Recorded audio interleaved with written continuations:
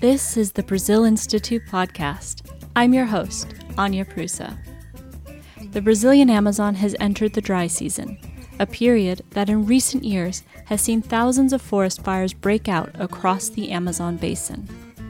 Most of these fires are intentionally set in order to clear land, often for agriculture and often illegally, and they can easily turn into uncontrolled burns. During the 2019 dry season's peak in August of that year, there were more than 30,000 individual fires. This year, a severe drought across much of Brazil, the worst in decades, has many worried that the fires could hit a new record. In response, the Bolsonaro government has outlawed fires for 4 months and deployed the military to the Amazon to enforce environmental regulations. But critics contend that similar measures in previous years have had little impact. And scientists warn that time is running out to save the Amazon and safeguard its role in regulating rainfall and climate patterns. On this episode, we're going to talk deforestation in the Brazilian Amazon. We're joined by Jake Spring, Reuters environment and commodities correspondent in Brasilia, Brazil. He's also the host of Foreign Correspondents podcast. Jake, thanks for joining us today. Thanks so much for inviting me, Anya. It's a pleasure to be here. So, Jake, you've been covering environmental issues in Brazil, including deforestation, for a number of years now. Your most recent article, which actually came out just this morning, noted that deforestation in the Brazilian Amazon rose again in June compared to last year's figures. Can you tell us, what's the latest information on deforestation in Brazil? Sure. So the numbers I follow are the official government numbers produced by the National Space Research Agency. And they're the ones that the government is supposed to take into account when creating, what their national policy will be for the Amazon. So I keep a very close eye on those. Every month they're released. And so today the latest preliminary figures came out. It's important to say they're preliminary. The final figures are much more accurate and actually much higher usually. The preliminary figures showed another rise in June.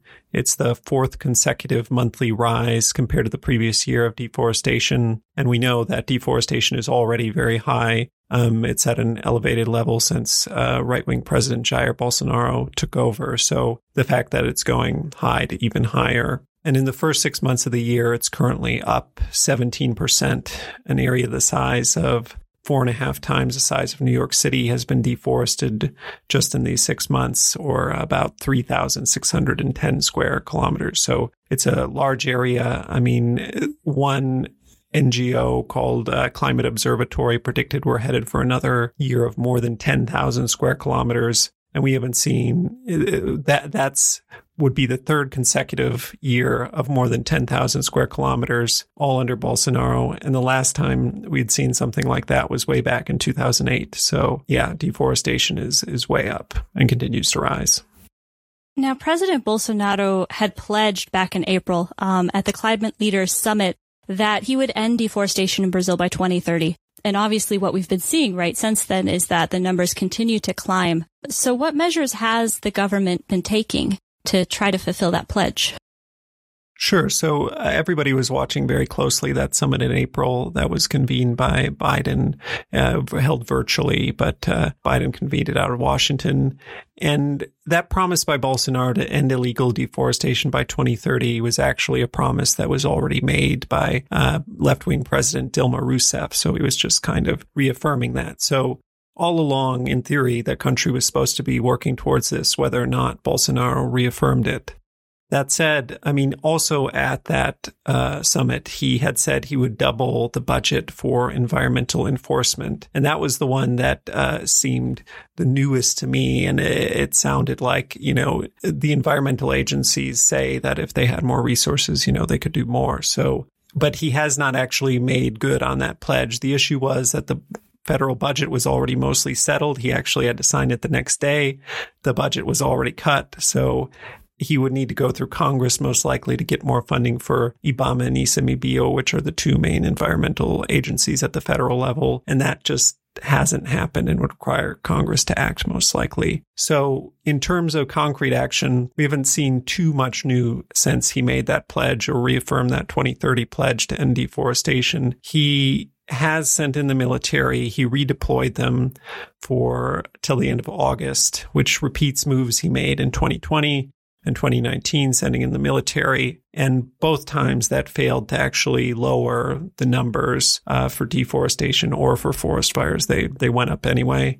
He also banned outdoor fires broadly, only, in some circumstances. Subsistence agriculture and things like that, are you allowed to do that? But again, that did not successfully lower fires in the previous 2 years. So that is what is being done. But there are, well-founded questions over the effectiveness, as it has not proven effective in the past. And it's proven to be very expensive, done by a military that is not trained to stop deforestation and forest fires.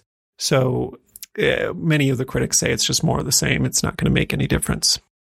And when we talk about deforestation in the Amazon, I think it's really important to note that the vast majority of it is illegal.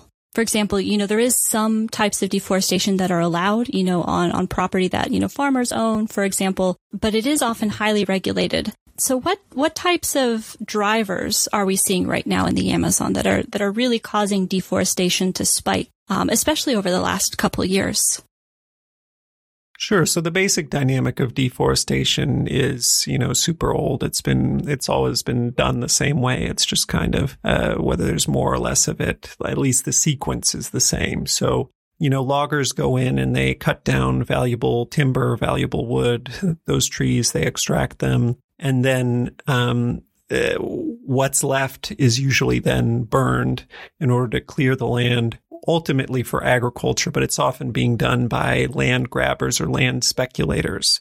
So this is often public land, but it's undesignated public land. It's not a national park. It's not set aside as anything, but it hasn't been claimed either. There's nothing there. So, and there's so much of this land in Brazil that it's very hard to effectively police, or at least it has been historically. So what we've seen with Bolsonaro coming in is he has a certain rhetoric where he criticizes the environmental agencies. He says, they're running amok, handing out fines to the productive sector of the economy. We're talking mostly farmers he's talking about. And he also says, we won't demarcate 1 inch more of indigenous land.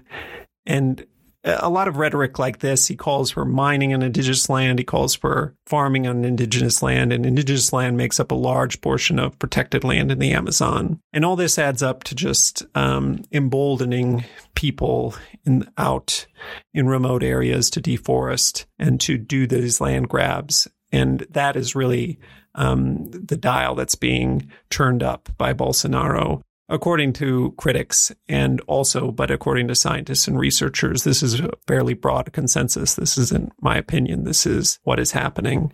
So that's what's going on out there. And not to get into it too much, but these are usually, well-financed criminal organizations. It costs quite a bit of money to buy these large pieces of machinery. It's a lot of work to clear the Amazon, and it's a speculative business. And most of it is illegal on either public land or protected indigenous land or other reserves. But speculators are banking on either being able to sell it on to somebody else before they get caught for it, or they're banking on maybe Bolsonaro or the government would legalize it in the future, which is obviously a speculative bet. But enforcement itself has also gone down, right? So if you are engaged in illegal activities, your chances of getting caught certainly seem like they would be less at this point in time. That's right. I shouldn't leave that out because it is two sides. It's the people being emboldened to do it, but it's also there are fewer people to stop them. IBAMA is the main environmental enforcement agency that goes out and hands out fines in the embargo areas, saying that people shouldn't buy grains from these areas, for example. And grains traders generally follow these. They, if you get embargoed, they won't buy from this place. So, but IBAMA has had staffing levels fall consistently for many years now, going back before Bolsonaro, but it's kind of reached a more critical level and the cuts just keep coming until it's gotten down very low. And he's also acted to kind of rein in the agency. So my latest investigation was about the fine system and how he's actually bogged that down. And actually 17,000 fines have piled up. Only 3% of them have been processed. So that means environmental criminals are going unpunished. And he's also railed against destroying this expensive machinery that they find destroying the forest. And that was what Obama agents have told me, a main way of hitting hard at these organizations, because it costs them a lot of money. And at the end of the day, they're all about making money. They wouldn't do it if they didn't think they could make money. And Bolsonaro has broadly sought to put a stop to that. Now, there are no written orders, but, I've done an investigation, talked to many sources, and that's something we reported back in 2019, shortly after Bolsonaro took office. Observers are also really worried this year in particular because there's a severe drought going on in Brazil. And so there are, very much concerns that this could make the forest fire season worse, especially now that we are in the official dry season. And we know forest fires, are a key method that's used for clearing land in the Amazon. So, what have you been hearing about that in terms of the potential for this coming fire season to be even worse, and what the other impacts might be? Sure. So I would argue that this drought is the biggest story in Brazil right now. It's affecting agriculture. It's affecting the environment. It's in fact affecting power generation, hydropower, and it's going to get worse before it gets better. So the Mines and Energy Ministry says it's been 91 years since the inflow at hydroelectric dams have been this low. And that's one way of measuring a drought. It's a little bit more difficult looking at rainfall and things like that. It's a little bit less conclusive. And certainly some areas in the northern Amazon have recently experienced extreme flooding. But in much of the country, let's just say it is severely dry. And in terms of forest fires, this dry weather will help for the fires that are set to get out of control, basically. Bolsonaro loves to say that a wet forest doesn't catch fire. And that is kind of true. Like in the wet season, when the forest is wet, it's very difficult to set a fire there. There have actually been researchers in the past couple decades who tried to do it and couldn't. But, in these months when it's peak dryness, especially when it's a year when it's extremely dry, like out of the averages, that risk is there that runaway fires can happen. Maybe they set a fire to clear a certain area, but it then escapes and goes into the forest itself. And we did see a lot of those fires last year. So if it's even drier this year, it could be more of a problem. And I'm happy to talk more about the drought if there's something else you want to know about that. Yeah, well, I would be curious in knowing your thoughts about, kind of the wider implications of the drought, right? Because one of the things that deforestation in the Amazon can cause is to actually shift rainfall patterns. As you deforest, right, the forest itself is unable to generate quite as much rainfall, and you see that then kind of shaping climate and rainfall patterns across Brazil, which obviously has implications for agriculture, for energy. Brazil's highly dependent on hydropower. So how would you, discuss this drought, I guess, within the broader context of the potential that climate change has to kind of impact the Brazilian economy? Sure. So we certainly know that with climate change, these sorts of extreme events will become more common. And, talking to experts, we've had extreme droughts in like 2013, 2014, and also like around 2001. And so, that's 3 times since the turn of the millennium. So, and it's set to become more frequent. Whether this specific drought is linked to climate change, many people believe it is. The Mines and Energy Minister said yesterday he believes it is. But the actual science is still not quite proven. They have to do what are called fingerprint studies or attribution studies to say for sure this is because of climate change. But there's pretty broad consensus that it likely is. It's just there hasn't been the same resources dedicated to it as in, say, the U.S. and some other places where they've been able to do these studies already, but we'll be looking for results on those probably in the next couple of years. But there is agreement that the destruction of the Amazon, like you said, does shift rain patterns and is likely contributing to the drought in some areas. And as the forest is getting more and more destroyed, those statistics I gave you right at the beginning of when we started talking, as that happens more and more, it is going to shift more and more and likely get more extreme and be more possible that this will happen again in the future. And there have been studies showing like impacts on corn yields and stuff like that. And corn yields are shown to be negatively impacted by this sort of destruction. So, I mean, there is some research out there, but people are working to try to figure all this out because it's expected to have broad consequences across everything. Like I said, hydropower, agriculture, everything. I want to shift gears a little bit and kind of turn back towards politics because the former Environment Minister, Ricardo Salles, recently resigned or was pushed out, depending on who you talk to. What does his departure mean for Brazil's policies when it comes to the environment? Are we likely to see a shift from the Ministry of the Environment? So Salles' resignation, we're still trying to figure out exactly what it will mean for policy. That said, the new minister, Joaquim Pereira Leite, I believe his name is, does come from an agriculture background and is broadly expected to most likely carry out similar policies because the president hasn't changed and ultimately Bolsonaro sets the policies and the ministers help to carry them out. So NGOs certainly have said they don't really expect any change. What I've heard is basically you might expect a change in style. Ricardo Salles was in the news every week, sometimes a couple times a week.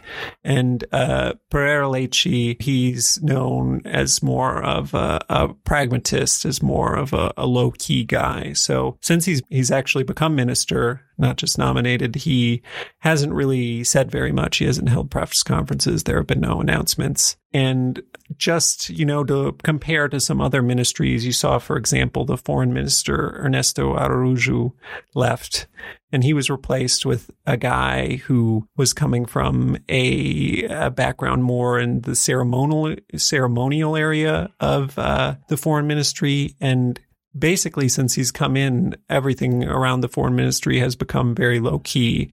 I wouldn't say the policies have really changed, but you're not hearing as loud of rhetoric. And that seems to be the direction that the ministry might be headed in as well under Pereira Leite. And do you think, Jake, that this kind of change in tone could help Brazil in its talks with the United States? We know John Kerry was talking with Salles back when he was environment minister in the lead up to the Climate Leaders Summit as well as afterwards. And there were reportedly some tensions, over, hard commitments from Brazil and, measurable progress when it comes to deforestation. So do you think the shift at the ministry, will do anything in terms of the Brazil-U.S. relationship? Well, it's impossible to say for sure, but just based on the reporting I've done, I would say that the U.S. government has been very clear that in order for talks with Brazil to go forward, that deforestation and fires must come down, and they must come down this fire season. So that's in the next few months. Fire season usually peaks in August and September and is usually petering out by October, November. So the indication has been it doesn't matter who's in the chair. It's, these numbers, these hard numbers don't lie. And that is what the U.S. government has said they need to see in order for things to go forward. And if deforestation numbers don't come down, if we see, a severe fire season, is there a point where talks will break down, where the U.S. will kind of leave the negotiating table? Well, it depends how you define breakdown. For example, right now, I don't think there have been any talks for a month or two, at least not that I've heard of. And, I think part of that just has to do with these figures still that the U.S. says they need to see. Just, we've got to wait and see how the numbers come in. So the talks might be stopped. Does that count as broken down? I'm not sure, but I would expect we wouldn't. The U.S. has made it pretty clear they want to see the numbers come down, and if not, it won't go forward. So I would expect that to be what happens if and when the numbers are shown to show a rise. Well, thank you, Jake. Really appreciate that you joined us today and that you explained, a little bit more about what's going on in Brazil when it comes to deforestation in the Amazon. Not a problem. It's my pleasure to be here. Thanks a lot for inviting me, Anya. You can follow Jake on Twitter @JakeSpring. And to learn more about Amazon deforestation, check out our website, www.wilsoncenter.org/Brazil.